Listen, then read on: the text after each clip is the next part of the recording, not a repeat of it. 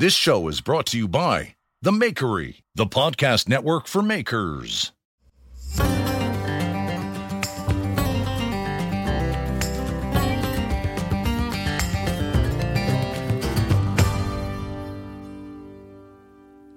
Hey guys, Jeremy here with Simple Little Life. Welcome to episode number 14 of the Simple Little Life podcast.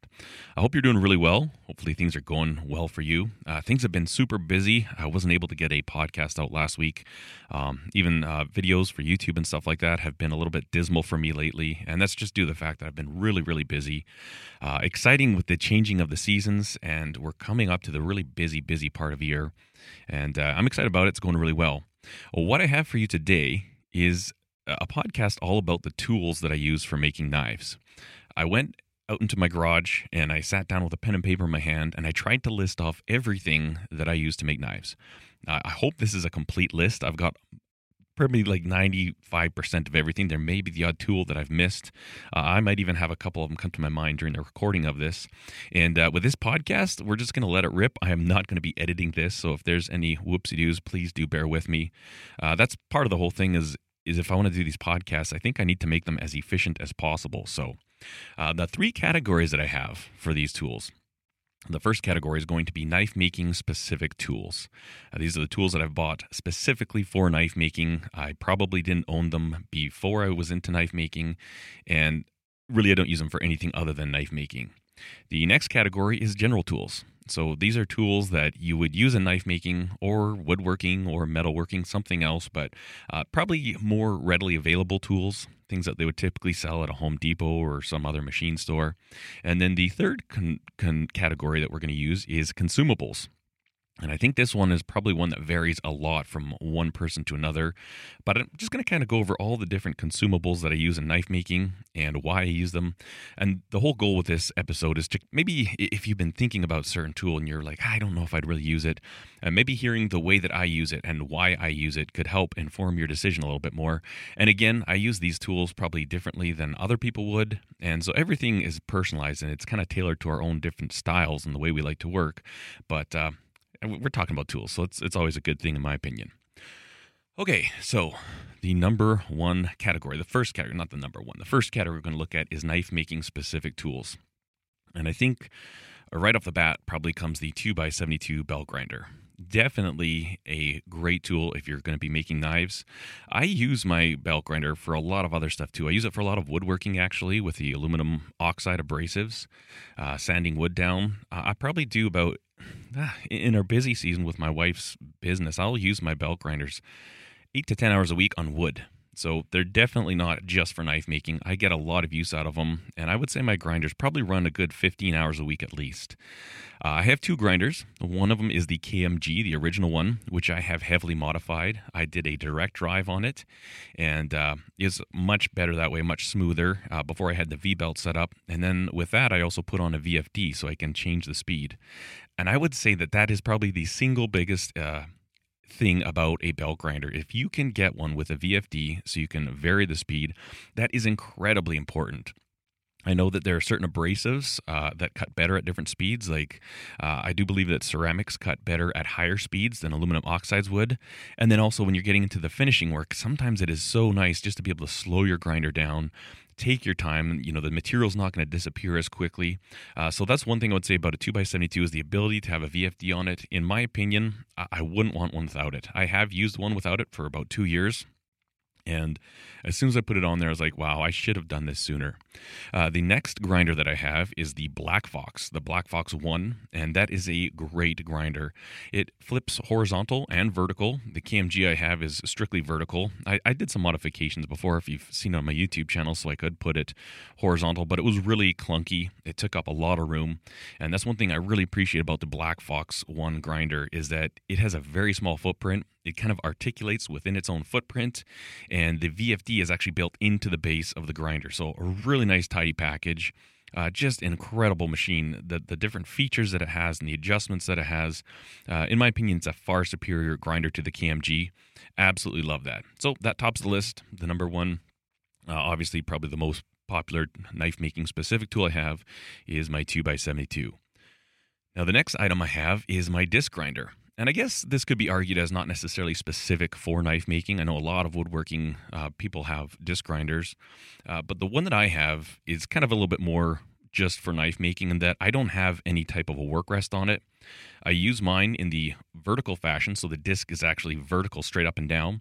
And what I use that for is two main things. The first thing, kind of flattening out bevels on large kitchen knives. It does a really good job, and when you come off the 2x72, you think you've got it really perfectly flat, and even if you're kind of angling your blade along the platen to kind of work with more than just the 2 inches, it's amazing how much it reveals when you jump to the disc grinder. And often I'll go into my disc grinder, I'll do a quick pass or two, and it'll kind of show you where the high spots are. Obviously, it'll start grinding the high spots first, and it just gives you a really good visual. And sometimes I'll actually go from my disc grinder, if I have a lot of work and it's actually quite a few high spots, I can concentrate on those spots on the 2x72, the belt grinder. And so that's what I use it for on the knife stuff. And then also for flattening handle scales. It's amazing how flat you can get with a disc grinder. And I would point out that there are two main types of discs that you can get for knife making. If you buy them from knife making suppliers and stuff like that, the one of them is a totally flat disc, and they also sell one that has a 1-degree crown on it. And I think the idea behind that is that you wouldn't ever have a situation where, one side of your disc is obviously kind of rotating down and one is rotating up. And sometimes if you stick a really long blade on there, so you're crossing both sides of the disc, it does some weird things. It kind of obviously wants to rotate a little bit. And they do make one that has a 1-degree, just the slightest little taper on there. So it's a 1-degree cone. And what that means is that as soon as you hit the center part, you're going to be coming away from the disc. So you don't have that situation where you're going to you end up having like a disc wanting to spin on you. I was thinking about that style, the 1-degree style, and honestly, I don't find it that bad. Once you get used to a perfectly flat disc, you kind of learn about it and work with it, and it does. There are certain times when if you got a fairly coarse grit on there, it can kind of grab and it acts a little bit weird.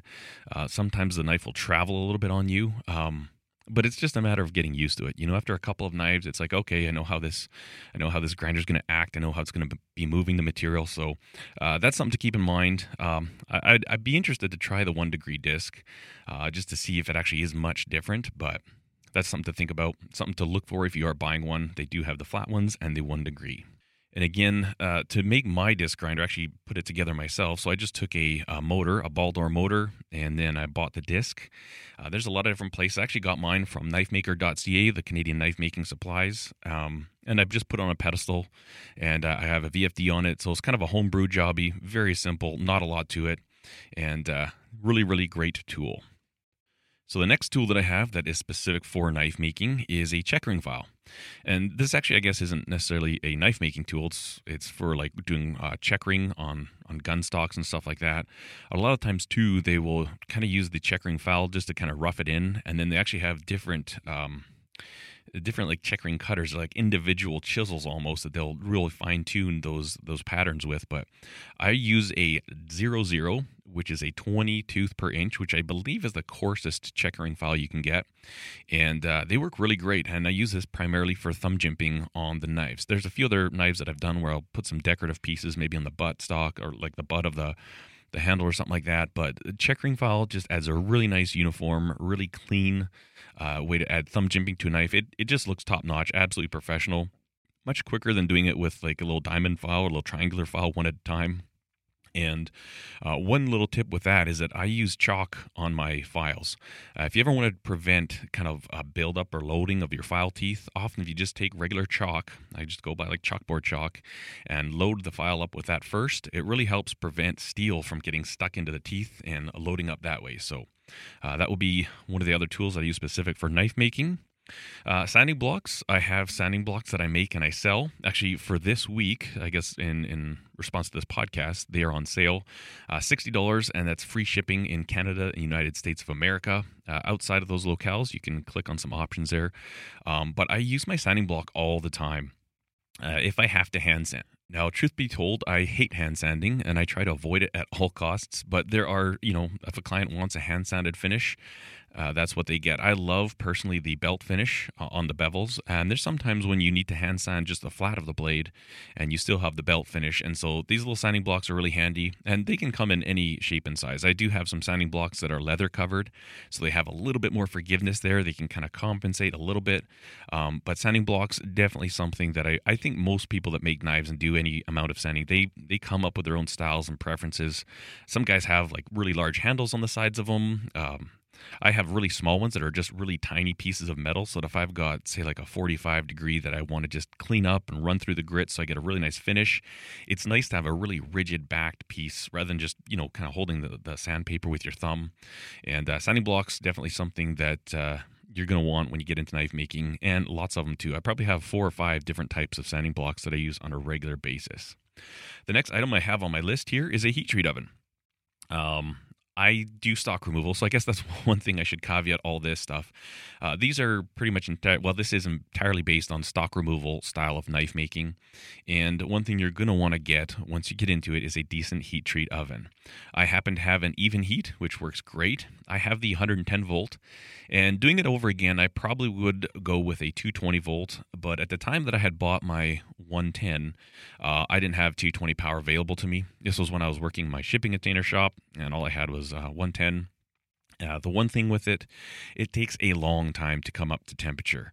If I need to do like stainless steel, so I'm going up to like 1950 degrees Fahrenheit, we're looking at like 2-3 hours. I actually haven't ever timed it, but it's about 2 hours to get up to temperature. So it takes a long time. Having said that, you can run it on a regular 15 amp circuit. It's low power consumption, but then obviously the trade-off is that it takes a while. I've talked to some gentlemen that have the 220 version, and it heats up much quicker. But heat treat oven is definitely something you're going to want to get, and it's an investment, right? I know a lot of people will heat treat in their forges, and I do know there are some fairly nice forges that people have put together. Bob Rankin has done an amazing job, and I think that would be the one area where you could possibly substitute a forge for a heat treat oven, is if you've got like pyrometers and you can actually get a really tight control of your forge. But ultimately, I think, a digital electric kiln is such a great way to go. It's going to be precise, and it is going to give you the most repeatable, most accurate method to heat treat your blades. And the proper heat treatment is one of the most important thing, if not the most important thing, when you're knife making.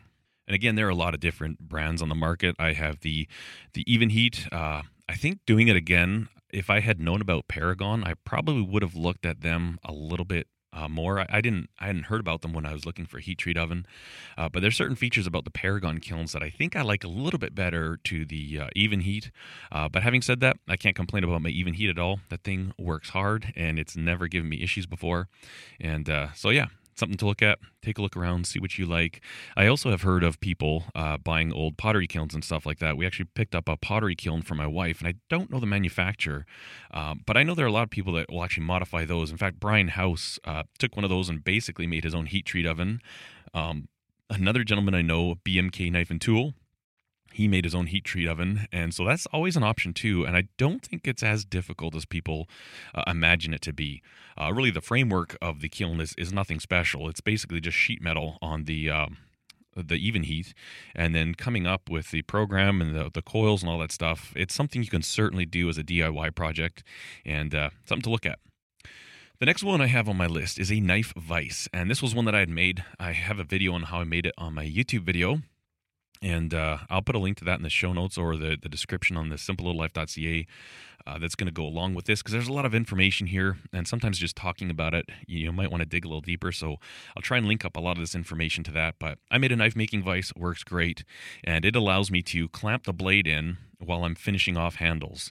It articulates up and down about 45 degrees. It rotates, so any side of the handle I need to work on, it is so much nicer to have that just set up so you can spin the knife around.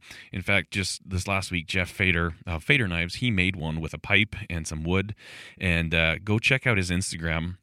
That is a really excellent way to go because it's so simple and it gets the job done, right? I mean, if you don't want to invest time, I spent quite a bit of time making the one that I have. I did a lot of machining on it, a lot of welding, and it took a while. I'm really happy with it, and I've got like a really great, and honestly, I'd far rather use mine than what other people have made that I've seen. But it was quite a project too, so it doesn't have to be complicated. But I think anything, even as Jeff had done, like a couple of pieces of wood inside a pipe that you can clamp in your vise, just allows you to get to 360 of that handle when you're working on it. It's always going to be much better than just clamping it with soft jaws and a regular vise.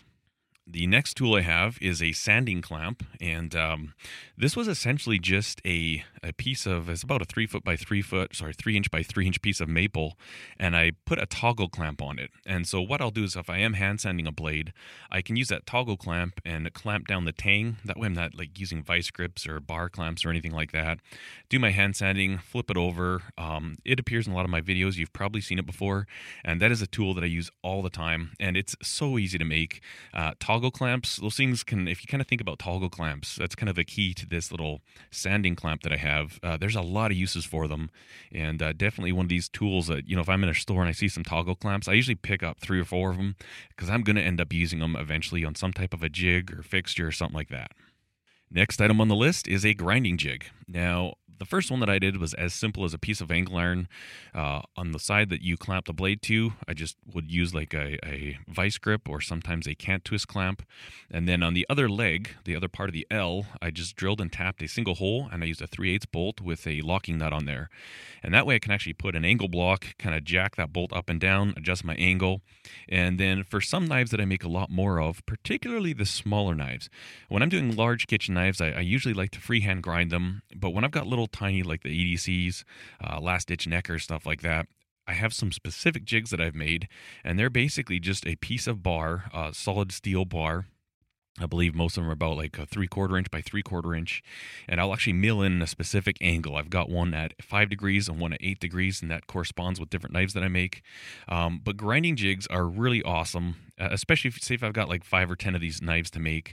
I can get them the exact same every single time, and it just allows you to run through it really quickly, boom, boom. Typically, I'll roughen my grinds, then I'll heat treat, and then after heat treat, usually clean them up without a jig. But it's just nice to get that work done, so I'm not spending time chasing grinds. Very repeatable, very consistent, and works really good. So that is the grinding jigs. Definitely don't be ashamed to use grinding jigs. I know there's a whole stigma that people have. I think usually that stigma comes from people that don't do anything or don't know how to do anything. They just have these ideas in their heads and like to voice their opinions. The next knife-specific tool that I have is the aluminum plates in the wood vise for for quenching stainless steels. A lot of comments I get on my YouTube videos, people say, well, why didn't you heat treat it? And I guess, they always expect that heat treating has to be with oil, and they like to see the fire when you come out. That's not the case. Obviously, for stainless steels, they're in the foil pouch, and you want to cool them off as quickly as possible. I have 2 1-inch steel plates, and they're fastened to a woodworking vise. So the nice big fat, I think it's probably like maybe 4 inches by 8-inch jaws. Clamp that thing in there, and the aluminum just sucks the heat out of that steel so fast. And then obviously, you put it in there and you blow compressed air around it. Usually it's less than 60 seconds, and you can have a knife that came out of a oven at like 2,000 degrees Fahrenheit, and you can touch it. It might be around 130, 120 degrees, still warm, but it's incredible how efficient that is. And that is a tool that I obviously use all the time. I would hate to be without that. And if I didn't have one of those and I wanted to work with aluminum, definitely one of the first things I would make because it's super, super easy. Another tool that I have listed here is a fixed angle knife sharpener. Now, there are a lot of different ones available. I actually just released it's like a 42-minute video for my Patreon page when I compare all the fixed angle knife sharpeners that I have. I talk about the pros and cons to each. There's some things that I can say there that I just don't want to say publicly. One of the main reasons is the comments. Nothing says let's fight, on the internet, kind of like how to sharpen your knives or Harley Davidson or religion or something like that. It's just a very contentious issue. So to avoid, nasty people want to get it online. I don't want to get into it online with anybody. So there's quite a few sharpening videos I have just on Patreon, because if people want to learn about it, great. And if people have, their old snide remarks, I don't care. I don't want to hear what they have to say. So I can just kind of avoid that by putting that there. But there's a lot of different options. The Wicked Edge, the TS Prof sharpeners, even Lansky, stuff like that. And the reason that I say that this is a tool that I really enjoy is, when you're making a custom knife for someone, when somebody's buying a knife from me, I genuinely want them to have the best sharpened knife that they've ever had in their lives.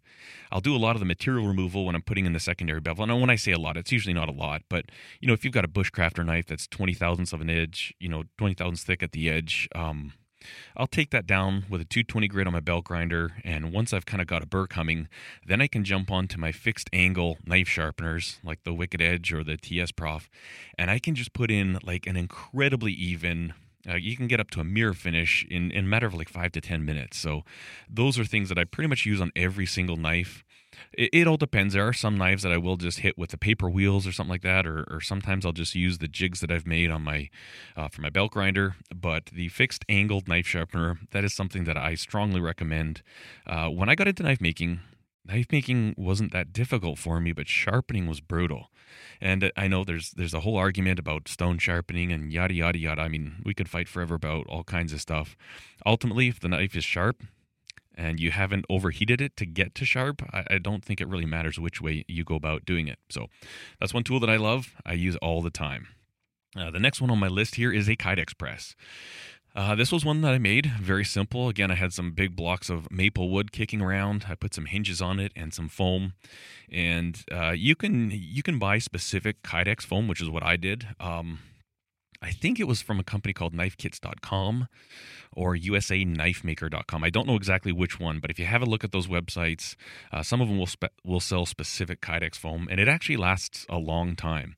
The first Kydex press I made, I just used like the foam camping, like sleeping pad, and that worked okay. It worked great for the first one or two, but it had such a memory that it would start shrinking down, and I think the heat of the Kydex would kind of deteriorate that foam, and it wouldn't last long at all. I mean, I'd be putting new pieces of foam there every 2 or 3 knives, whereas this Kydex specific foam, I mean, I don't know, I probably get 50 to 100 knives. I'm still on my original set, actually, so I do need to swap it out, but I'm just using different areas of it and stuff. But I've probably got like hundreds of knives on there, so definitely worth looking at, easy to make. You can also buy pre-made ones, and I think those work great too. I just didn't want to, but Kydex press. And then the last knife making specific thing that I can think about is my Dewar. And that's just the container that holds my liquid nitrogen. Again, if you're not doing any stainless steel work, probably don't need to look at a Dewar. Having said that, you do get a significant increase in performance with high carbon steels if you give them cryogenic treatments. And generally, all of my knives get cryogenic treatments. A lot of these high carbon steels, you can actually increase the wear resistance by like 400%. And so that's going to prevent scratching and marks from rubbing in and out of Kydex sheaths. And if I already have a Dewar, because of the fact that I'm working with stainless steels, I just think it's foolish for me not to cryo treat my high carbon steels. So pretty much every single knife I make gets a cryo treatment. And that's a specific tool. Obviously, the Dewar is probably used mostly for, storing semen for cattle and stuff like that. Also, around here, they'll use it for cold, like cold branding of their cattle. So rather than using a hot iron, they'll put their branding irons in liquid nitrogen, get it really, really cold, and burn the brand onto the animal that way. But that kind of wraps it up for the specific knife-making tools that I have in my shop. I hope I didn't forget anything. I'm sure there's going to be a few people that have seen my videos and been like, oh, dude, you forgot this. So I'll try and update this list, keep it as active as possible on simplealife.ca, the corresponding post to this podcast. Now, we are going to get into general tools. These are not specific for knife making, but obviously these are tools that I use in my knife making. And they're in no particular order, but we'll just kind of start with them. And again, these are some things that some people may not use at all. The first one I have listed here is a sandblast cabinet. Now, I use my sandblast cabinet for 2 main things. The first one is when I'm doing synthetic handle scales, G10, micarta, stuff like that. I really like to blast the inside portion of it, the portion that's going to get glued on with the sandblast media. And I just used a recycled glass, so it's fairly coarse. And I can just blast it real quick, boom, boom. You get a really nice pitted surface, and you kind of give more surface area for the epoxy to bond to. I always think about it like peaks and valleys. If you have a really flat, smooth piece of material, the exact surface area that you have is the area of that piece. Whereas if you really rough it up and you put these little peaks and valleys, each one of those peaks and valleys adds surface area, and it adds more area for the epoxy to act on. So I really like hitting up the inside of my scales with that, just boom, boom. Sometimes I will use it for certain finish. If you get your G10 really nicely cleaned up and even, you actually get a really good texture if you just blast it with a sandblast real quick. And then I also use it for blasting blades. Primarily if I'm just going to be acid etching it. I really like, again, that kind of, you have a little bit more surface area for the acid to work on. I find to get much quicker results, much darker results if I sandblast the blades first. But then sometimes I've had a few people request just a sandblasted finish because it gives a really nice matte color to it. It just kind of takes away the shine. Sometimes you can take away some scratches, the scratch marks and stuff like that. But those are the things I use my sandblast cabinet for, and it's a tool that I use all the time. If something ever happened to it, I would have to replace it because it's kind of part of my workflow for almost every knife that I make. The exception obviously being like a Japanese kitchen knife. I don't use it for any of those processes, but little EDCs, fixed blades, anything acid stone washed, that usually gets hit with a sandblaster. All right, I feel like this is going to be one of my longer solo podcasts, but that's good. We've still got a lot of stuff to get through. The next item on my list is a drill press. I happen to have two of them, and then I have a milling machine that I typically have set up with a countersink bit.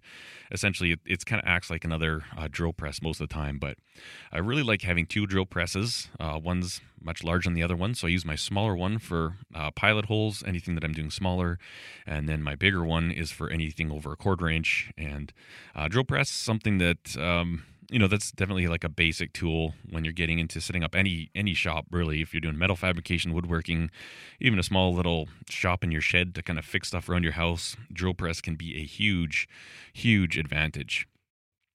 Bench vise. This is, again, one of these standard tools. I think every single person on earth should have a half-decent bench vise, and I use it all the time in knife making. The one that I have happens to have like an anvil side to it, so the part where the thread goes in and out, it's got a big flat spot that you can hammer, and I use that when I'm center punching things. I don't really need to say too much. Bench vices are super handy. I have one just like what Jeff had when he did his knife clamp, so I can flip it upside down and I can put pipe in it. And I actually never have used that feature, but it's nice to know it's there. And you can spend a lot of money on vices. You can get like really super expensive Wiltons. I just have something that's not like the cheapest thing you can get, but it's also just kind of like a no-name, and it's been working well for me. A few things to consider when you're buying a vise. Size is important. You want to get a fairly decent size one, probably like 4 or 6 inch jaws. And then one thing that I really like to look for in a vise is a swivel base. And that just allows you, not necessarily for knife making and stuff like that, but for other projects, if I've got a really long piece of pipe that I want to put in there, but I need to make sure it doesn't hit the wall or something, you can kind of rotate that around, have it stick out any which way, and then even overhanging it over my bench so that, say if I've got a piece that I want to support on the ground and hold upright, I can do that with my bench vise because I've got it mounted right on the corner. And so just always think about that when you're setting up your vise. How could you use it and set it up in a way that you can maximize its utility, even if you don't plan on doing that, even if it's just for like, clamping a knife for hand sanding or something like that. You'd be amazed that once you have it and you know that it has more versatility to it, you end up using that, So that's that. Milling machine is what I have next. And this is a tool that I would not want to be without, particularly when I'm doing wah-style handles or any type of a hidden tang when I want to set that initial opening for the slot. It's just, I kind of feel bad almost because, you see a lot of guys that get these really nice wah handles and they don't have a milling machine. They're doing it all by drilling a series of holes and then filing out the gaps. It's almost too easy the way that I do it. I have my bits, I stick it in there, boom, I cut a slot, and I just have to touch it with a file, a little tiny like needle file, and I've got a really great fit on the tang of my knives. So definitely something worth looking at. I know they're expensive. I ended up getting mine for like a smoking deal. I think I got my lathe and my milling machine for $1,000 off the gentleman that I bought. And I actually went to buy just a lathe. And he said, if you give me a couple $100 more, I'll throw in the milling machine. So I think realistically, I ended up getting that milling machine for $300, which I think they're about like over $2,000 for the one that I have. And it's just like a mini milling machine. good for knife making. You can't do a lot of heavy cuts in steel. And that's the limitation to anything that's kind of smaller, even little lathes and stuff like that. They just don't have the weight behind them. The new lathe that I just got hooked up, I got it working this week. I mean, it's a heavy beast. I think it's like a made in 1960 or something like that. It's made in England, and that thing is fantastic. And one of the reasons that it cuts so well is just because it weighs so much. But milling machine, good little tool to have, worth it. And if you're on the fence about buying one, I would definitely buy one. The next item I have is a dust collector. Now, this I do use for woodworking and for handle shaping and stuff like that. I do not use my dust collector for any metal applications anymore. I remember using it, and I had a comment on YouTube. Somebody said, "Oh, be careful, you're going to start a fire." And I remember thinking, I didn't respond to him, but I was like, "Oh, come on, don't tell me what to do." And it was the very next day, I actually was grinding, and I started a fire in my dust collector. So definitely something you want to look out for. I know you can put in like different traps, and there's like homemade jobbies where people will put like a bucket of water, and they'll have the inlet going into there and the outlet on the other side. So, in theory, every spark should hit the water and be extinguished. But I find that metal dust isn't as bad as wood dust. Right? Wood dust is really light, and it can float around in the air. I find that metal dust typically just falls because it weighs more. And so I don't find that metal dust is a problem. I don't really ever have metal dust like on my computer at the other side of the shop. It's always the wood dust that I have issues with. So to me, it's important to keep that controlled, and the dust collector does a great job for that. I've actually got some new piping and a couple new things. It's going to be a video up on YouTube soon. I'm doing some serious modifications to the way I use my dust collector with my grinder. And I'm really excited about that. Hopefully in the next couple of weeks that'll be done, and I can share that with you on the YouTube. Next tool, I guess this is kind of obvious, but a hammer. I mean, I use hammers all the time when you're laying out, where you're going to drill your holes. And with the hammer, I guess I would put a center punch and a pin punch. The reason for a pin punch is when you're fitting up handle scales, if you're using the pin material that you're going to use, obviously you generally want a nice tight fit. And so I'm always constantly using my little hammer and my pin punch to like knock the pins in and out as I'm setting things up. And then center punch, obviously for marking out your holes so you can get repeatable holes exactly where you want them, and your drill bit doesn't wander around. Stainless steel ruler. I have an 18-inch stainless steel ruler, has the metric and imperial. And I find that I actually don't use a tape measure in my shop at all, specific for knife making. I mean, 18 inches, that gives you a decent amount to measure. I like them because they're flexible. So often if you, if you've got a curved surface or something like that, you can just kind of bend the ruler around it, use it as a straight edge, use it to kind of center things, mark things out. Those are tools that sometimes my kids will come into the garage and they'll borrow my stainless steel ruler, and I'll go out to work, and it kind of brings me to a halt. If I don't have them sitting there, I've got two hanging up, a short one and a long one. I can't work for very, very long in my shop, maybe an hour before I'm like, oh, great, where's my ruler? I need it now. So that's a tool that I actually buy them on Amazon. I always have a stockpile of them because they disappear. They're handy in the house where the kids are building their airplanes or whatever they do, but they're also super handy out in the shop. And then the other measuring device that I use a lot of is a caliper, just the super duper cheap calipers. Really great for laying things out. You can actually use them as a scribe. The jaws are hardened on them, so you can like scribe out lines if you want to find like the center of your handle so that your pinholes are lined up. Just really, really handy for all sorts of different things. Measuring the thickness, measuring your edge thickness. I've got two of them hanging up all the time. Use them all the time, every single day. And then actually one that didn't make the list, but it just came to my mind, is a digital height gauge. And some of you, if you've seen my YouTube videos, I have two of these. One of them is basically it's a tool that you use in conjunction with a really flat surface. So I have a granite surface plate, and it's got a digital readout. So if I want to set something at exactly 1/2 of an inch, I can just measure up. You zero out on your flat surface that you're measuring off of, run it up, and then you can lock it in. So I could scribe lines on metal. One of them, I actually have a pencil taped to it very rigidly. And so when I'm, say, centering the handle to a knife on a hidden tang, I can support the blade, the flat part of a blade, on a 1, 2, 3 block, and I can actually scribe along that the different sides, and it makes centering your handles really easy.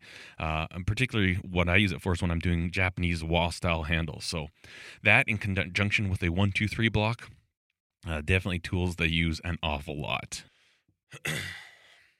All right, I just had to stop and get a breather there for a minute. I'm doing a lot of talking. Hopefully, this is good information for you guys. Again, if you have any specific stuff you want me to delve deep into some of it, just let me know. But let's continue on. We are still in the category of the general tools. We're about halfway done that category. Next one is files. Just the general. I always use the mill bastard file. You can buy them, or they call them an axe file sometimes. So one side will be a single cut, and that's usually the finer side. And then one side will be a double cut, which is obviously coarser and removes more material. Use files a lot. One thing I use them for quite often is just knocking the edges off. Say when you're profiling a knife on the grinder, often you have the slightest little bit of a burr hanging down, and sometimes I'll just take my file and just one pass. You can kind of knock that off so that it's always going to lay flat if you're like marking where your center, your center grind line's going to go. Into heat treat, sometimes if I heat treat before grinding bevels, I want to make sure I have all the sharp edges off so it doesn't poke through the material, through the stainless steel foil pouch. And little files are super handy to have. You can use them for all kinds of things. You can make knife with a file. I did a whole series on making a knife with a file, and I know a gentleman, Night Turtle Knives, on Instagram. If you want to see a guy that is prolific at making knives with a file, check out his work. He makes his knives, and he doesn't have a belt grinder, and it's incredible how much that guy files. I'd be interested to find out how many files he actually goes through. And then obviously, along with a file, buy yourself a file card. Essentially, it's like a wire brush, but it's a little bit different. And if you have a file and you're not cleaning it regularly, it's just not going to last for you. A file card is absolutely critical. These and sell them at Home Depot. Wherever you buy the file, they'll usually sell a file card. And clean your file after every use. You're good to go. And also, as we talked about before, a little chalk in there. You can load it up. It helps prevent loading, particularly if you're using it on something like aluminum or brass or a softer metal. They tend to really load up the files quickly, and then they're not cutting. And then the one thing, too, I mentioned, for most of us, we probably know this, but I see a lot of people doing it. Files cut in only one direction. And sometimes I'll see people keeping pressure back and forth, forward and backwards. And I'll tell you, that damages files very quickly. And if you don't believe me, just take one of your files and keep constant hard pressure forwards and backwards, and do that for a couple of minutes, and then have a look at the teeth. You're going to find a lot of them are gone, and those that aren't gone are dull.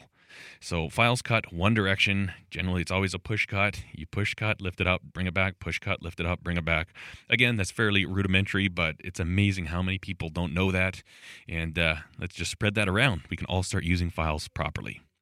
The next item on the list, a toaster oven. Now, I use a toaster oven primarily for Kydex. I used to do tempering in there, and I actually would like to do the modification. Again, Mr. Bob Rankin, that guy's a genius. He modified his toaster oven, lined it with Kaowool, and put a PID controller in there so he can actually keep very accurate temperatures. And if that were the case, then a toaster oven is most certainly something usable for tempering, right? Because it's much better. With the problem with a toaster oven, even a kitchen oven, is that the way their controllers are set up is it's going to overshoot one way. So if you set it for 400 degrees, it might go to 420, 425, and they design it to overshoot because then the elements are just shut off. And then it comes down to a certain degree. And I don't exactly know what that window is, but it is programmed to a window. So say once it's come back down to like 375, then it'll turn it back on again. And it's just a constant overshoot, undershoot, overshoot, undershoot. And so that's one of the reasons why a toaster oven is not ideal for tempering. I've done that still. And again, I honestly don't know really how much the difference is. But since I have a digital kiln, I use that for my tempering now. It's just a better way to go about it. But the toaster oven works great for Kydex. I usually set mine to about 300, but I check it constantly. And I'll put it in there, and I actually force myself to squat in front of it because it's uncomfortable. But so many times I've put it in there and been like, oh, okay, let me just check something, and I burn my Kydex. It just melts. So I always put it in there, and I do not leave the front of the toaster oven. And you can sit there and do some squats or something like that, but just keep in mind they'll overshoot and undershoot again.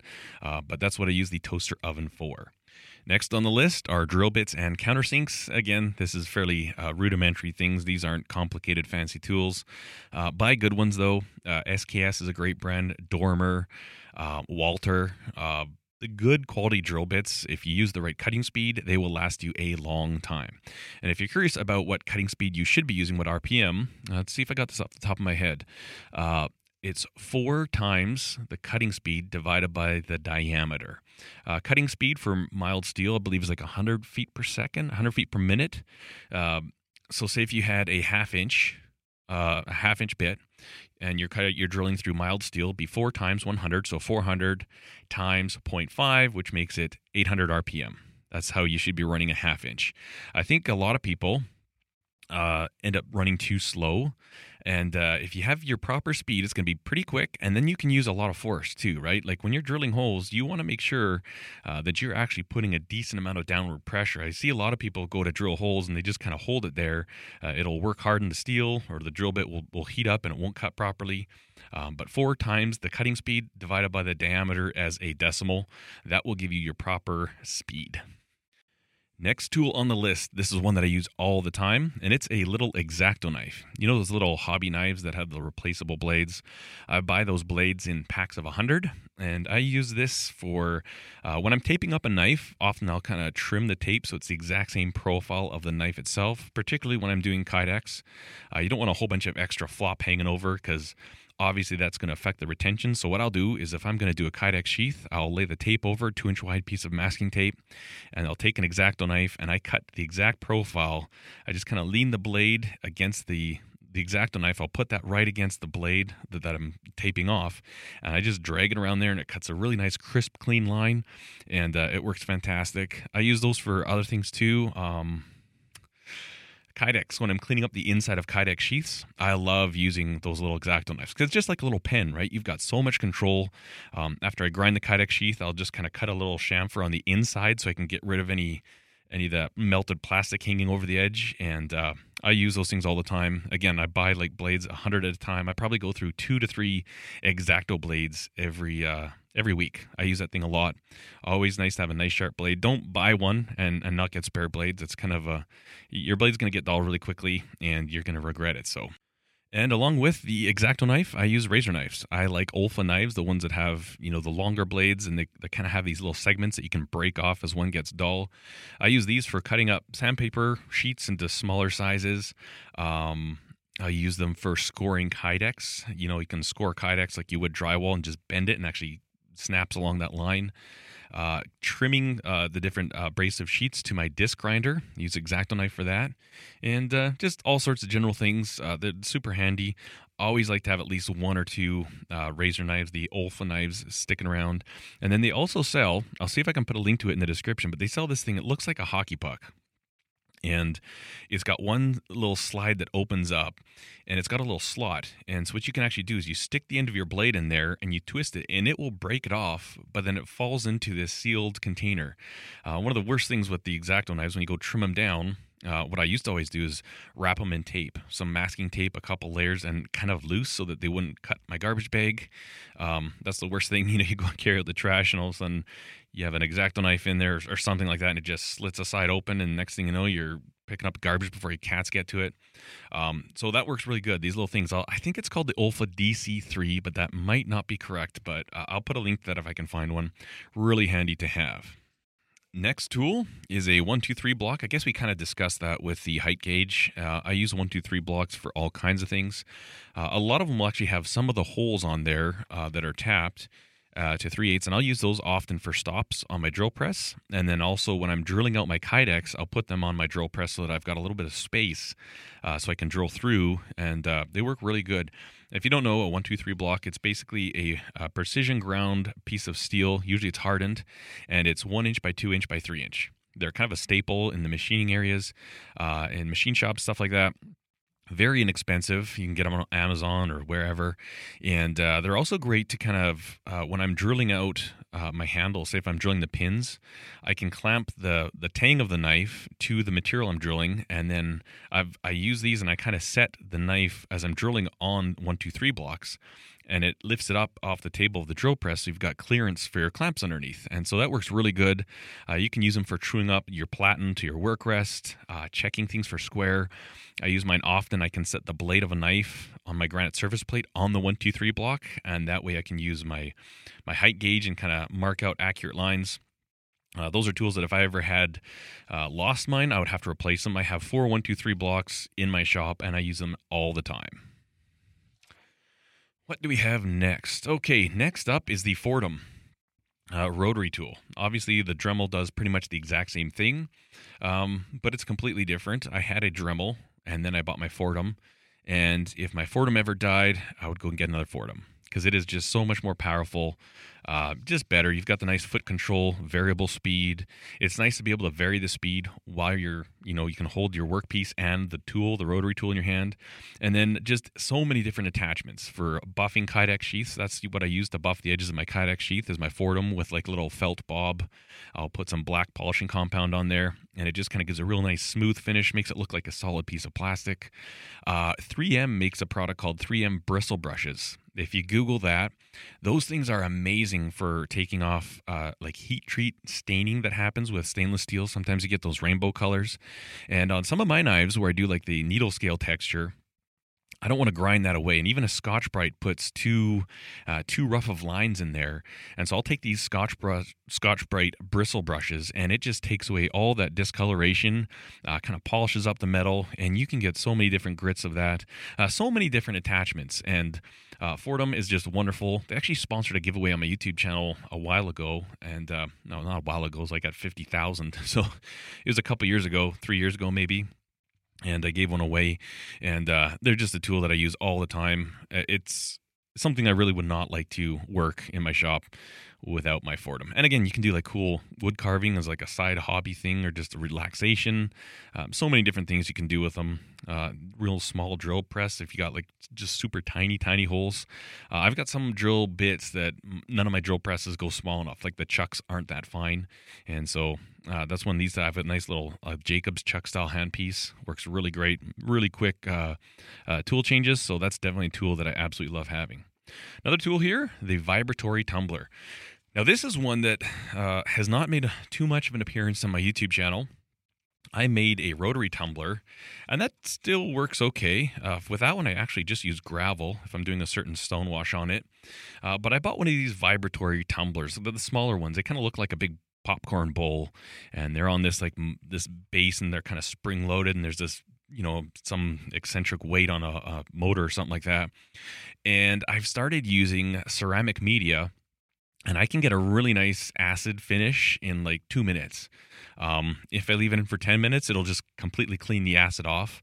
But it also gives a really nice raw finish. So what I'll do sometimes for like EDC knives out of stainless steel, and I want a really nice kind of a satin finish where there's almost like no texture whatsoever. I'll leave it in this vibratory tumbler for like 2 hours, pull it out, and I run WD-40 in mine, and it's incredible the finish you can get. And for certain EDC things, there's a certain sense where sometimes it's nice to try to make it look factory, right? Like you don't want it to look like a homemade jobby. And if you look at the bevels of certain knives, thinking particularly about like Griptilian, my Benchmades and stuff. Benchmade has a very interesting surface finish on their bevels. It's kind of matte. It doesn't really have any distinctive direction to like patterns, like grind patterns or anything like that. And I can reproduce that with this vibratory tumbler with the ceramic media. So really like that tool. I've actually just kind of upped my usage of it in the last couple months, starting to use it a lot more than I used to, and it works really good. And then the last thing that I have on this list is a digital angle finder. So I use the one that's called a Tilt Box 2, but basically it's like a little cube, and it's got magnets on all four sides of it. So you can stick it to something, turn it on, and then you can zero it wherever you are. Really handy for setting up angles when you're grinding and stuff like that. You can zero it, and then any adjustment, I think it goes to, what do we got? We got degrees, minutes, and seconds. I don't think it doesn't use those scales. I think it's like 0.1 of a degree, whatever that is, in however many minutes. So it's not like ridiculously crazy precise, but it's definitely as precise as I've ever needed in any processes I do in my knife making. And again, I'll use that for setting up, you can adjust your platen to your work rest to give yourself an exact angle. If you, instead of having a variable grinding jig, you could just have a solid block of steel or even a block of wood that was square, and then you can just move your work rest accordingly. But I find it really handy for things like if you're putting swedges in, stuff like that. Often if I'm taking off certain platens and putting them back on, I want to make sure that my work rest or my platen is exactly 90 degrees to my work rest. So it works really good for stuff like that as well. Just allows you to repeatably set things up, check things out. And I always use this digital angle finder. It's one tool that I didn't have for quite a few years, and I probably only got it like maybe a year and a half, 2 years ago. And again, one of those tools I'm like, dude, I should have bought this earlier. Need to take a breather here and a drink. Just a drink of water. Don't get too excited. So I'm showing like 50 minutes in or so. So this is good. This is a good good spew for me. Okay, so the category that we are into now is consumables. I need to take a little break, stretch yourself out a bit. I'm kind of getting stiff just sitting here talking to you guys. Consumables. This is the one that I actually really like because this whole category, because this is probably one of it can be one of the least expensive areas to tinker around with, to find new things. And, like I tell people all the time, whenever you're ordering belts, order one belt you've never had before. I've been saying that on my YouTube videos for years now, is that when you place a belt order, always pick one belt that you've never used, because you might end up finding a new favorite, or just confirm the fact that, yeah, there's a reason why I've never ordered that before. This thing was a joke. I kind of do the same thing with different consumables, but let's get into it. So the very first consumable, obviously, is a knife maker, abrasives. And this can be in your belt form, in sheets, like sanding sheets, and then rolls, like emery cloth, stuff like that. So this is something we don't need to get too crazy into. With the belts, there's so many different types of belts. We kind of talked a bit about that. With the sheets, I always buy my sheets in 9x11. The reason for that is that I have a 9-inch disc, and that's one thing too. If you're thinking about putting together a disc grinder, I would lean towards the 9-inch side. I know some people go with a 12 or something bigger, but the hard part about that is it can be hard to find sheets the right size. One thing that I use is stuff called 3M feathering adhesive, and that is the stuff to use with the disc grinder. You put it on, you kind of spread it out with like a business card or something like that, and then you put your first sheet on, trim it to size, and use that sheet. By the time you're done with that, you can peel it off, and the adhesive stays to the disc and not the paper. So you can actually peel that off, and you don't have to put any new adhesive on. You just stick another piece on there. And I found that it lasts for about 20 paper changes, at least 20 to 40. All depends on how clean your work area is, how much dust is in the air, and how much dust can get onto the adhesive in the process of switching it. But it works really good. And then the paper that you pull off your disc grinder has no residue whatsoever. So there's no adhesive on there. I've had some where I'll go with one grit, I'll grind something, I'll pull the paper off, I can set it aside in a clean location, and then when I want that grit again, I can reuse that disc that I'd just taken off. So it works really good. Again, I'll link to that in the web page post or whatever that accompanies this, but it's called 3M feathering disc adhesive, and I have the type 2. I have no clue what type 1 is, what the difference is, but I have type 2. But that's one thing too, we're kind of got off topic there, but the discs, 9-inch disc, you have a 9x11 piece of paper. I'll always just take like a stack of 5 or 10 pieces of paper, measure out on my little mat. Oh, I guess that's one thing that should have been on the General Tools too, is those little cutting mats, like by Fiskars, that have the grid on them. I use that thing all the time, and this just brought that up. So those little workbench mats that have the grid, usually it's laid out in inches and stuff. Use those constantly, especially when I'm cutting like Kydex down. It's nice not to have to reach for anything. I can just do all my measuring on the workbench. And when I'm cutting up these papers, like abrasive sheets, I can measure it out to 9 inches, cut it. And the one thing that does, it gives me nice little 2-inch strips of abrasive. So it's 2 inches by 9 inches. And those are really handy for finish sanding on different parts of the knife. And then I've got these 9-inch by 9-inch squares. And I'll just stick one of those to my disc. And then I just put my razor blade on the edge of the the disc, trim all the way around it, and boom, I've got myself nice piece of abrasive on there.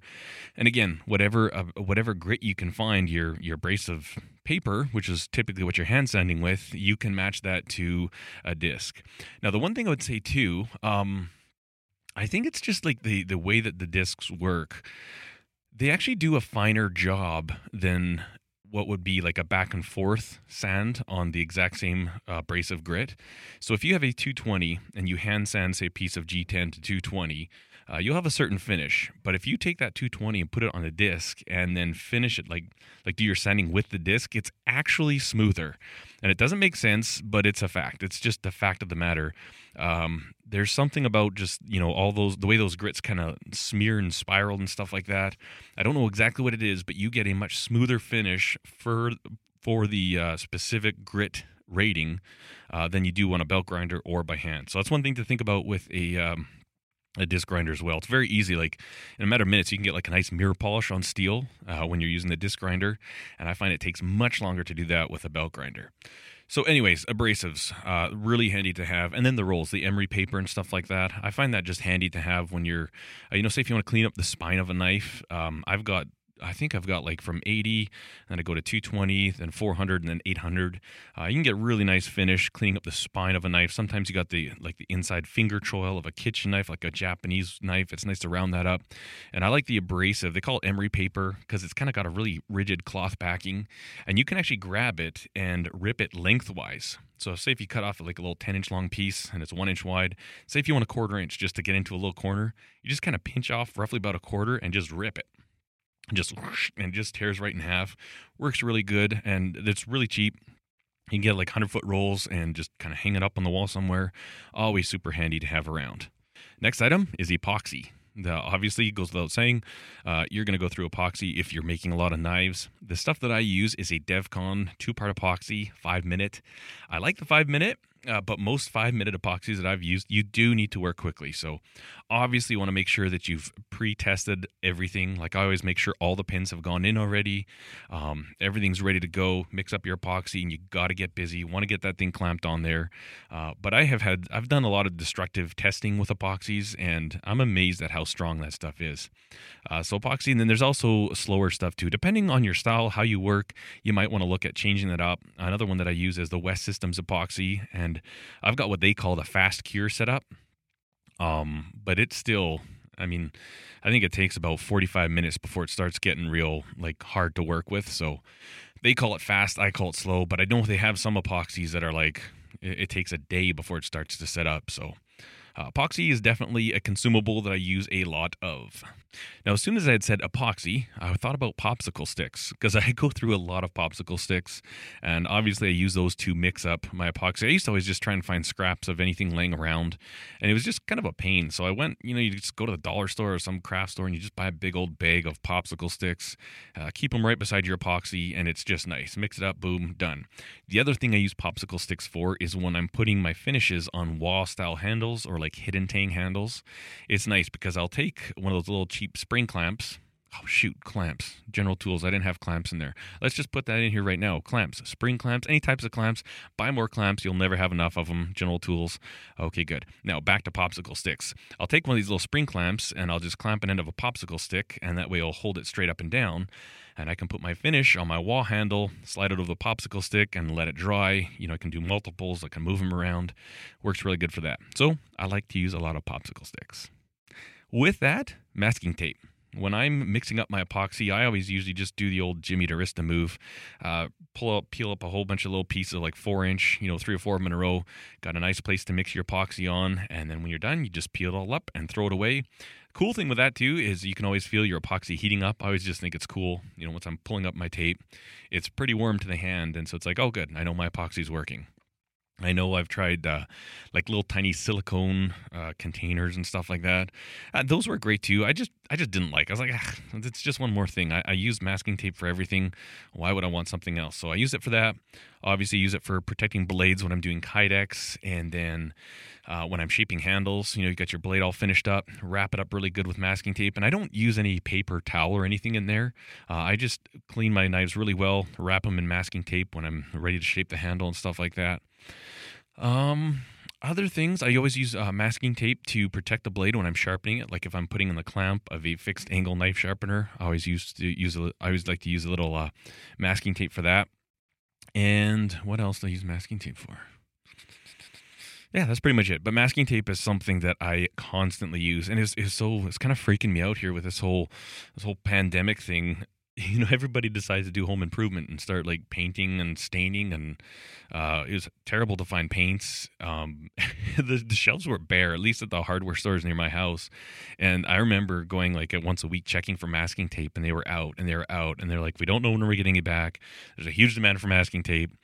So anyways, once I saw some, I ended up buying like 10 rolls, so I'm good for a while. But I definitely like to have a lot of masking tape on hand. Along with that, paper towels. I use paper towels constantly, and then we're going to throw in here too nitrile gloves. Obviously, when I'm doing epoxy, I always wear gloves because I don't want that stuff on my hands. I don't wear any gloves when I'm grinding because I don't mind permadirt. I don't mind have dirt on my nails and stuff like that. I find if I wear gloves when I'm grinding, like even those nitrile gloves, I always get so close. I touch the finger and the glove's gone anyway. So, but when I'm doing like epoxies, if I'm working like with my ferric chloride, for acid stone washing, all kinds of stuff where I don't want this certain stuff on my hands. Always like to have the gloves. And so I use a lot of rubber gloves and those nitrile gloves and a lot of paper towels. Obviously, paper towels for what it sounds like, using lacquer thinner, cleaning blades. When I'm prepping parts, as I clean them, I'll set them on a brand new clean piece of paper towel. That way, they're not going to get contaminated with, whatever might be on my workbench. Windex kind of goes with paper towels. I use Windex to neutralize acid for when you come out of the acid wash of the ferric chloride. Windex, but it has to be the kind with the ammonia. You could also just get straight ammonia, but then I also kind of like Windex for cleaning the blades off. It does a good job at getting rid of the streaks and stuff like that. So Windex is another consumable that I use. Also, after I do my electro etching, I find sometimes if you just kind of, you pull your stencil off, if you don't do anything with it, I kind of get weird things happening. Sometimes parts of the etch will go lighter. Sometimes they'll start to corrode if it's a high carbon blade. And so usually what I'll do is as soon as I pull my stencil off after electro etching, I'll hit it with a little bit of Windex and then wipe it off right away. And it just seems to neutralize everything, and it kind of stops whatever was going on. And so that, where I spray it is kind of where it stays. Kind of stops whatever processes are happening. Kind of getting into this line of chemicals, like different liquids. I use quite a bit of WD-40. Like I mentioned, I do use WD-40 in my vibratory tumbler with my ceramic media. That's really nice too if you're doing this with high carbon steel knives. I don't have to worry about rusting. And then when I come out of my acid, like if I'm doing an acid wash, I'll hit it with the Windex to neutralize the acid. And then I'll wipe that down quickly, and then right away I'll hit it with WD-40 and completely soak it, and that will just prevent any possibility of rusting, especially if it's like a carbon steel knife. I've had a few times when I've sprayed it down with with the Windex, and then I wipe it down, and I'll set it on the bench, come out the next day, and it's just started to turn. It's not even like rust, but it kind of turns orange, right? That process has kind of started, so I always just soak them in WD-40, and then you're good to go. You can leave those sitting as long as you'd like, and you'll come back to the blade. Even if I'm doing a whole bunch of carbon knives and I know I'm not going to get to putting the handles on for a while, I'll just spray them down with WD-40, wrap them in paper towel, and you can leave those for as long as you want. You come back, you're going to have a nice, fresh, clean piece of steel to work with. Another chemical I like to use a lot is lacquer thinner, and I obviously use this for cleaning things up, cleaning the blade before acid stone washing, or, it goes to customer, make sure you get all the grease off of it, yada, yada. It does a good job. Sometimes if you're using like a white micarta as you're working it, say if you go to buff it or something like that, with certain buffing compounds, you can actually do a lot of nice material removal. But sometimes it kind of stains the micarta if it's like a white or G10 or something like that. And I find the lacquer thinner actually does a pretty good job at getting those out of there.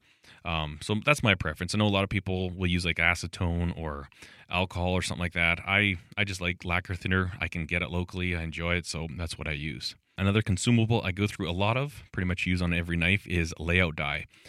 Blue layout dye is what I like. You can get the stuff that's like with a brush, so the brush is in the lid, so you can brush it on. I prefer the aerosol. I know Dicom, like Blue Dicom is a brand. You can get red. I really like the blue. And again, the aerosol can, I can just kind of spray it where I want. It dries way quicker than when you brush it on. And there's a lot of uses for this. If you're, say if you want to grind in a bevel to a certain height, you can just kind of spray the blade, mark that out with a caliper. You can kind of follow the exact curvature of the cutting edge, mark that in. Laying out your holes, if you're cutting a knife out on template and stuff like that, you can kind of spray this on there, and it kind of makes your lines pop with your scribing, your measuring out. It's kind of like an old staple in machinist shops, and a lot of knife makers use it for good reason. I know a lot of people will actually spray it on their bevels as they're grinding. If they're getting really, really close to their finished product, and say if they switch to a new grit, they'll actually spray their blade with the layout dye, and then they can see once they've actually removed all the scratches from the previous grit. So that's something worth having on hand all the time, something that I always use. And not that expensive, not cheap, but it's not going to break the bank either. In lieu of that, Sharpie marker works fine too. You get those big fat tip Sharpies. I see a lot of guys use that instead. Either one works great.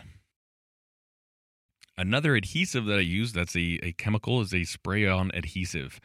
Something like the 3M Super 77, like a removable adhesive. Often if I'm like prototyping a knife and I've got my drawing on paper, and I'll just spray that. Once I cut the knife out, I'll spray the back of it with this 3M, like a spray-on adhesive. I can just set it on my steel and it'll kind of glue itself to it, give me the lines to cut out, and then it'll come right off. You just kind of get some water on it, rub it around, and then wipe it with lacquer thinner. So it's not a permanent thing. I think they use it often in like upholstery and stuff like that. They can kind of spray the foam, stick the foam to a piece of wood, and really it's going to stay there. I mean, obviously if you grab it and yank, it's not a real strong bond, but it's going to do a pretty good job. I wouldn't use it for something. I see some people will say if they'll glue, pieces of super glue something to a milling machine or something like that, or there's certain processes where you can kind of glue two things together, handle scales, and then just tap them off like that. This stuff is not strong enough for that. It will come loose, and it has a little bit of give. It's almost like a rubbery type of adhesive, but I use that for quite a few things. Probably the more and more I have knives templated, the less I use the spray-on adhesive. But there's still times where it's like, it's really handy to have. And actually, that's what I use to put the foam on my Kydex press, the 3M spray adhesive. Anything where it's not actually going to be pulled, but you just want something to stay put, it works really good for that. And then also, it's really nice for things like foams and stuff like that. Does a great job. Ferric chloride. Talked about this a little bit. I get asked a lot what mixture I use, and there's a lot of different ways people go about this. What I use is 75% ferric chloride and a 25% apple cider vinegar. The reason for that is I'm not sure. I had some ferric chloride, and I didn't have quite enough in the container that I wanted to use, the tube that I had made. And so I just thought, well, let me just see what I have. I didn't have any regular vinegar, but we had some apple cider vinegar, and I filled it up. And then I went back and looked at it, and it was actually ended up being about 3/4 to 1/4. So it works really good. I've been using the exact same recipe for like 3 or 4 years now. And especially on high carbon steels, man, I can darken those suckers up really nice, like black as night almost. And it works really good. So 75% ferric chloride, 25% apple cider vinegar. I think that kind of wraps it up for the chemicals of the consumables. And we're actually doing fairly well. We're almost through our list here. No, here's one other one. Boost Block Oil. 2 other ones, actually. One I had written down, one I didn't. So Boost Block Oil is the Boost is a company that makes cutting boards, and they have this oil for conditioning their cutting boards, and it's called the Boost Block Oil, BOOS, and it is really nice. It's got a combination of beeswax, mineral wax, all this stuff, completely food safe. You can just drink this stuff straight, and I mean, actually, I've never done it, but it smells really good. It smells like honey, and it does a great job, and it's a nice kind of a thick paste, and so you can kind of put on your handles, and if the wood hasn't been stabilized, I'll kind of wipe it on, and I'll leave it sit there for a couple hours, and you'll come back and you'll actually see where the pores of the wood are, because it'll kind of still be a little bit wet around there, and it actually kind of pulls itself into the wood, and I find it does a fantastic job. So I use a lot of Boost Block Oil. You could put it on the blades to protect the blades if you'd wanted, and for kitchen knives, that's what I will use. Even high carbon steel knives, this stuff stays on it well enough, and when your client gets a knife, they can just kind of wipe it off, go to using it. You don't have to worry about it at all, and it works really good. The other product that I use to protect knives when I ship them is something called fluid film. And they sell that at a lot of like Tractor Supply stores. In Canada, I'm not sure about the US, but in Canada, it's actually rated food safe. So you could use this on any food processing equipment. And it's interesting stuff. I'll spray it on the steel, and when you spray it, it kind of bubbles. It kind of almost has a reaction, and then I'll just kind of wipe it down. And as you're wiping it, it's kind of like, you know, like those Pop Rocks, that candy that used to stick in your mouth, and it's like it almost feels like that under your fingers when you're wiping the stuff on, and it stays really well. You can just run under hot water and it'll kind of rinse it all away, or take a cloth and wipe it down. But the nice thing is that it will completely protect your blade. Like you can, we used to use this when we'd ship parts overseas for airport baggage conveyors. Some of these things would have to go in a shipping container over the ocean, and obviously any exposed metal would just rust instantly. And we had a real problem with equipment getting to site, and the guys would have to spend hours taking the rust off these shafts so they could get the gearboxes on them. And so what we would do is we'd just spray this fluid film on there, wrap it in saran wrap or shrink wrap, and there would be no rusting whatsoever. Came off real easily, and that's when I first heard about this. So I've been using fluid film for like over 20 years, and I really like to protect my knives with it. I'll spray the entire knife down, handle and everything, kind of give it a little bit of wipe so it's not too excessive, and then I'll just wrap that in a zippy wrap, the little shrink wrap that you can buy the little handheld pieces on. Oh, I guess that's another tool. Stink. So zippy wrap, that's another tool that I use constantly. Really handy for all sorts of things, whether you're, storing things, you want to bundle them together. I always bundle different bike parts when I'm disassembling bicycles.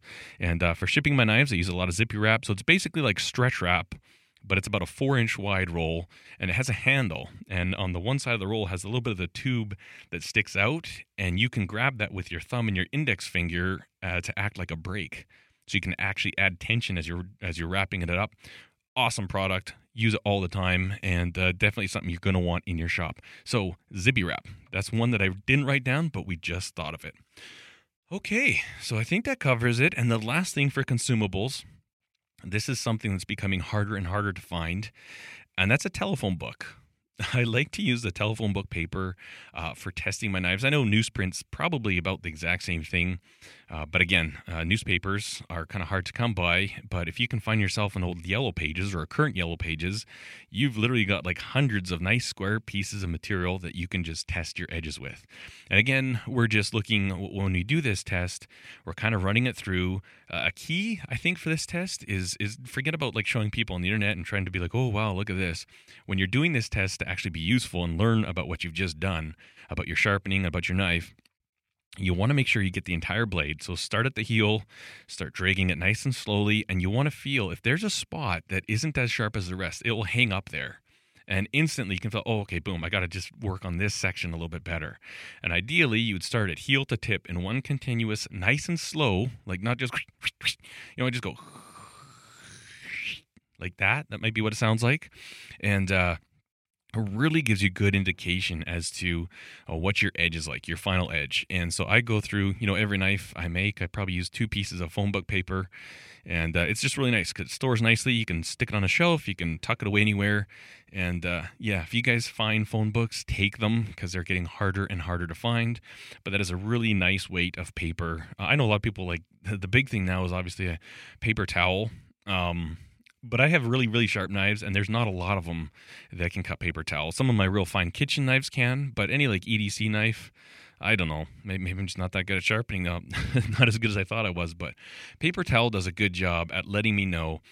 You compare that to like regular printer paper.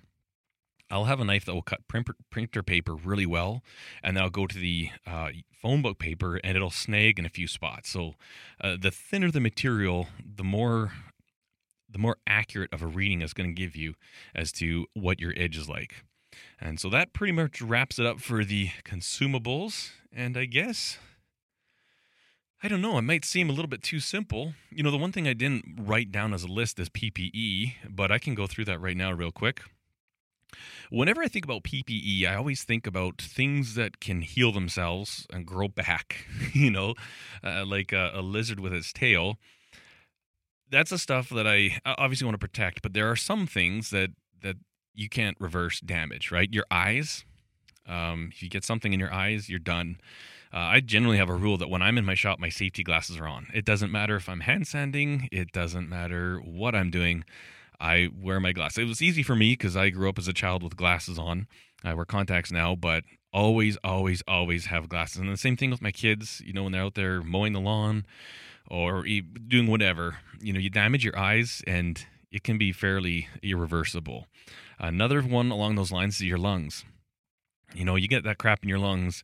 I know there's a certain sense where your lungs kind of can repair themselves, but there's a lot of damage that can be done that's not reversible. So anytime there's dust in the air, I've got a respirator on. It's funny, with everybody wearing face masks and stuff, I thought, oh, maybe I'll just wear my respirator out.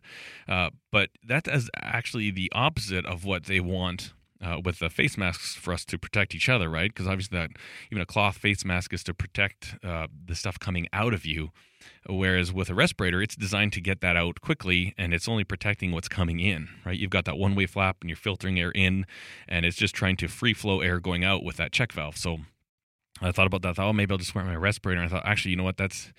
I would probably get away with it, and people would feel safe if I had one on, but it would be not doing what the intent of face masks is. But so, face mask, respirator, something you should always wear if you're doing stuff like that, and chemicals too.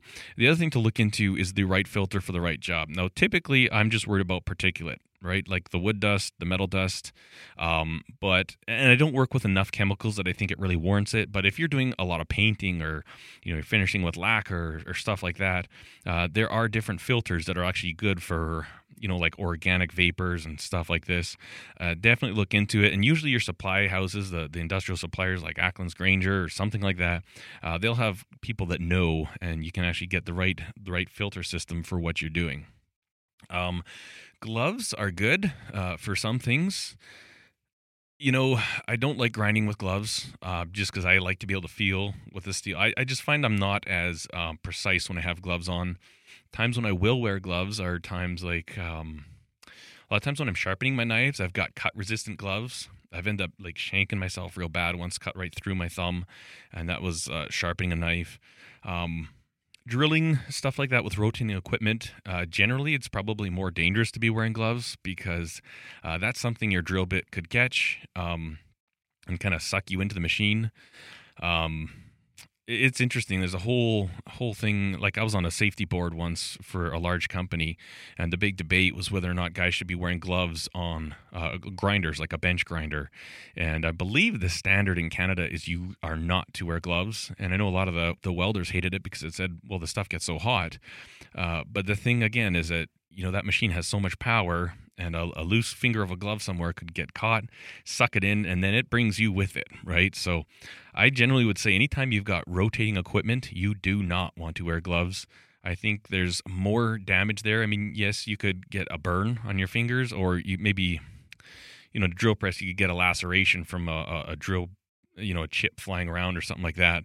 But again, I always look at the fact that, okay, my skin can heal. If you get a cut, usually in a couple of days, it's healed over. But you break your finger, it gets sucked into a drill press or something like that. You can do a lot of damage. It's going to take a long time to fix and might not be entirely repaired. I got my finger caught in a milling machine once, and my one knuckle on my one hand is about twice the size as my other hand, and that's never going to go away. That damage, that I see that every day. So that's just something to think about. And then other PPE, I don't know. I guess it's kind of, you got your main things. Oh, hearing protection, obviously, number one. With the different like hearing things like isotunes and stuff like that, they're great. Keep in mind, isotunes, they're not, people call them like a noise isolator, and they're not. They're just a blocker, right? But the beauty thing is that they do block it enough that you don't have to have your music super loud. And I even find when I have it as quiet as I can, there's no machines running, and then I jump on my grinder, I actually don't need to increase the volume because I can still hear it just fine. So either that or like earmuffs. I've got custom molded hearing protection, which I really like. But that's another one of those things. Once you damage your hearing, it's over. We're going through this right now with our kids. They're all wanting to get their own like wireless earbuds and stuff like that. And we just reiterate to them, you know what? If you damage your hearing, that damage is forever. it can't get fixed. It doesn't go back. So those are the things. When I look at PPE and stuff, I'm like, okay, I'll drill without gloves and I'll rub my hands over things, and yes, I'll get some cuts or something like that. But that all fixes itself. But you won't ever catch me doing anything without glasses on. You won't ever catch me doing anything that creates dust without a respirator on. And same thing with my hearing protection, because that's all stuff that if it's damaged, it's damaged. It's stuck that way. Well, I think that kind of wraps up this list. This is definitely the longest podcast I've ever done by myself. I wonder if anybody's actually still awake. I was thinking I could put in some like sound effects or something. Sorry if that was loud. What else do we got? This was such a funny podcast. This was kind of interesting. And even looking at this now, I think that's pretty much it. I think I've literally just kind of explained to you everything that I use to make knives. Yeah, if there is stuff missing, I will go through it in the website. Again, that'll be simplelittlelife.ca. You can find like episode 14 notes or something like that. And I'll put some more information in there, some different links. Maybe I'll even try to find a couple of videos that I've done specific to this stuff and just put a little bit more of a more substantial piece of a resource there for you. And then hopefully this was good to keep you company as you're working.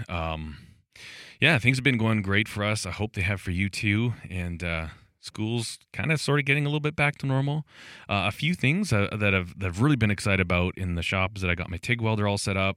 And I've been spending, most days I spend a half an hour a day welding, and it's definitely gotten a lot better. My welding steel is actually looking really, really good. The aluminum is coming very slowly, but the welds are actually strong. They just don't look good, because I'll do like a butt joint, and then I'll always destructive test it. And often it's actually ripping apart the aluminum that's not the weld. So that's kind of good, and maybe it's not. Maybe it's actually heating up the steel. I don't know for sure. Ultimately, if you do a destructive test, something's going to fail. It's kind of nice to see it's not my weld that's kind of smearing apart. I have a recommendation, and this was something that's kind of interesting. It gave me a lot of thought. It's fairly popular right now, and there's a documentary on Netflix called The Social Dilemma. And so this is basically a documentary, and they kind of interview some maybe past, I think some are even present employees at some of these social network places, Facebook, Instagram, Pinterest, YouTube. Very interesting. And again, I mean, you do know certain things like this happen. I mean, I always see everything, and especially lately, I question everything I see. I'm like, okay, well, what's the angle? Because you really never know exactly what's coming at you here. But it's interesting to see the way that these social networks, they try and get you hooked, right? And it's true. I mean, their ultimate goal is to keep you staring at the screen. And it's kind of cool the way the different tactics they use. And originally how it had kind of started out as not anything sinister, right? I mean, it was cool. Facebook would allow you to connect with people in different parts of the world. And, YouTube was a way you could share videos with each other. And then kind of how once it moves into a monetization setting, how sinister it can kind of turn. Interesting the things that they'll do. And again, I don't know how true it is, but it kind of makes sense is that, most people find their group, the people on their side, and everybody's just preaching to the choir, right? So like I follow people on Instagram or Facebook. They're probably very, very similar to me. And then it's interesting because what this thing kind of tells is that they will actually send you things that just kind of reinforce where you stand. Same thing when you're looking on Facebook or you see these posts coming up on random, and it's kind of like, oh, this person is, he sees this way. Let's just feed him more of this. And the same time, you have the people on the other side of the fence. They're not getting the same feed as you are. So let's just say, for instance, we're not picking any side here, but if we look at the gun debate, right? And if you're pro-gun, you're going to be having everything in your feed about how pro-gun, and this person's pro-gun and a good movement for the pro-guns, and this person's trying to ban guns. But if you're anti-gun, your feed is going to look very different. And it's going to be kind of tailored to the fact that, well, yes, guns are bad and good. You got to vote for this guy because he's going to get rid of guns, blah, blah. And it's interesting that these people in this documentary say that, they basically feed you what you want to hear. And they'll feed the other side, people that maybe they don't agree with you. They'll feed them what they want to hear. And it kind of makes sense. Like they're saying that way they can create such incredible divide and such incredible polarization. And it's true. And I wonder how much of that is actually going on, right?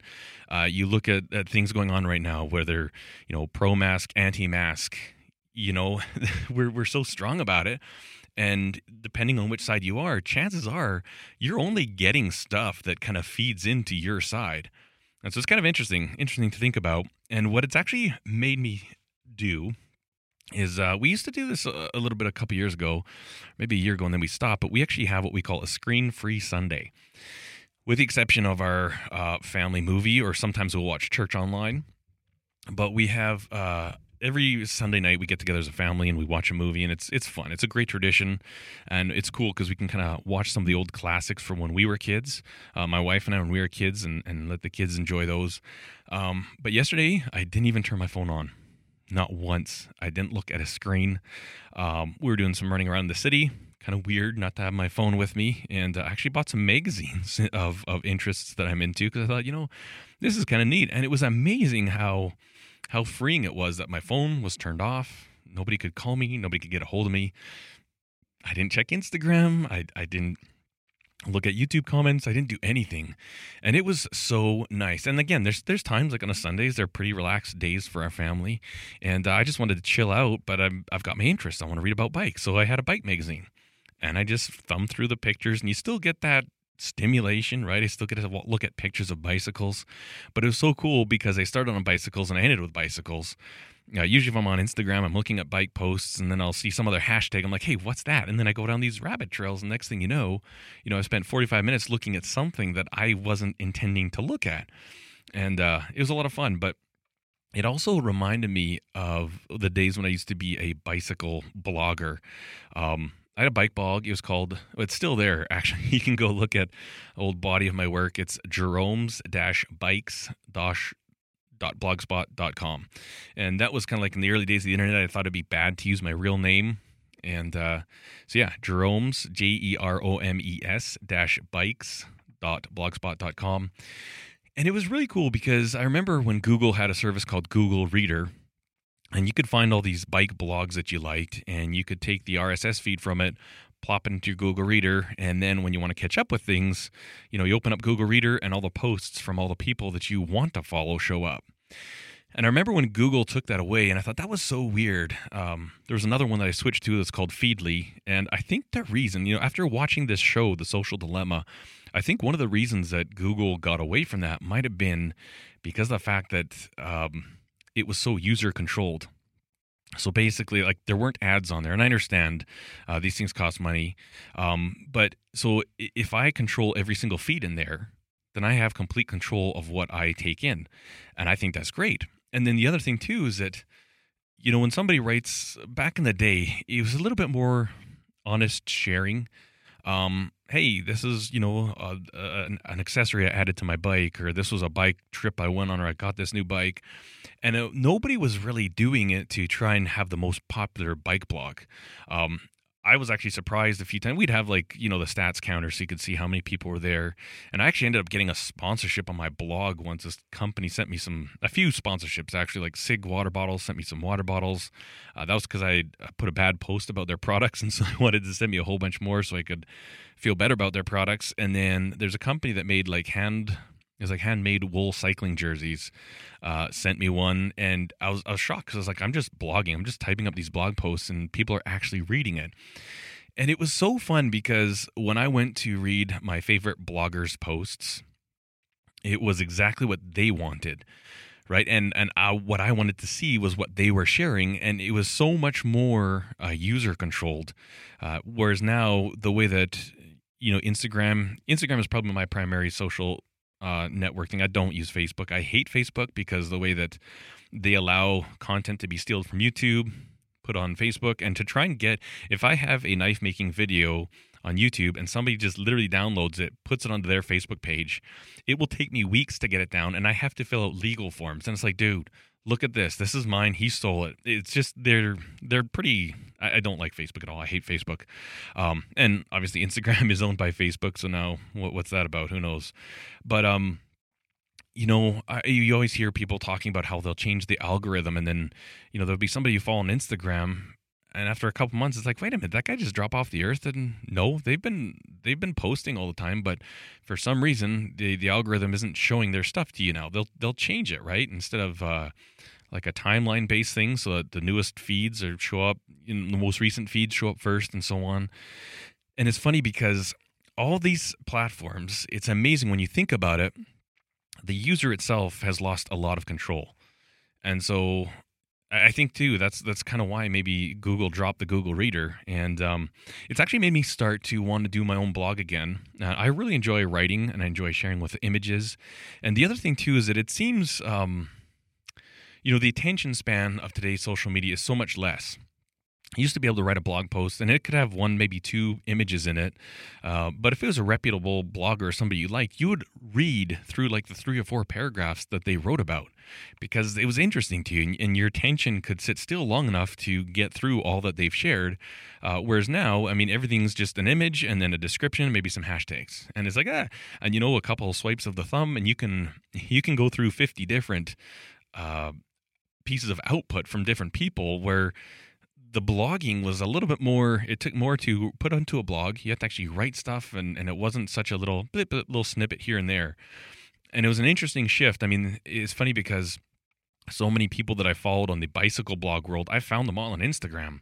And I don't think any of us are doing bike blogs anymore, but watching that whole social, this recommendation, the social dilemma, I'm actually going to start a personal blog again, and I've got to actually get a new domain. Well, it's jeremygertz.com. I have that website, but I'm actually going to move it to a different provider and set up a better way. And so I want to start sharing more stuff there, like actually write a piece about something that's happened. And it's like, what, I understand that it's not going to be only a small handful of people are actually going to care, but I kind of like that interaction better.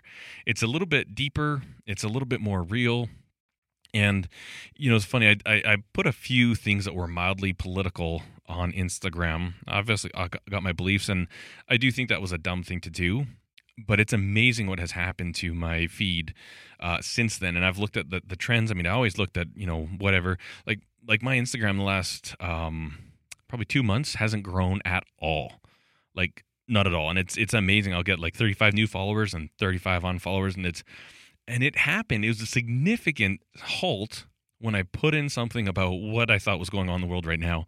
I got 3 of my posts were instantly taken down, like within 9 seconds of me posting them. And then Instagram sent me some things saying, oh, bad boy, you can't say anything like this and blah, blah, blah. And it's like, wow, everything's so monitored.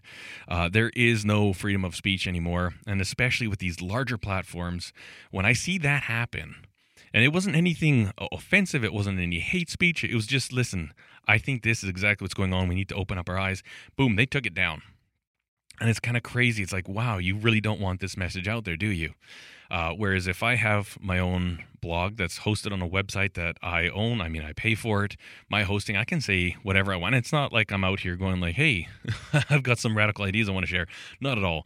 I just like the idea that it's not censored. And I think with these other things like the social media that we all use now, I think if you look at how little control you have over it, it's kind of terrifying. It's kind of like, wow. So that was a long ramble about my recommendation. If anything, it makes you think, right? And again, I'm not saying, oh, this is a fact of the matter. These social media companies are evil. I don't know that. I'm not in the industry, but it's definitely something that kind of opens your mind. Is like, hey, let me think about that a little bit, I definitely think that people, like as a culture and a society, we use our devices way too bloody much. I'm going to try posting less to Instagram, because there's a certain sense where, I feel like maybe it's just a distraction and not much more. If it's something that I'm actually showing you something you can learn from, well, that's different, right? That's adding your value.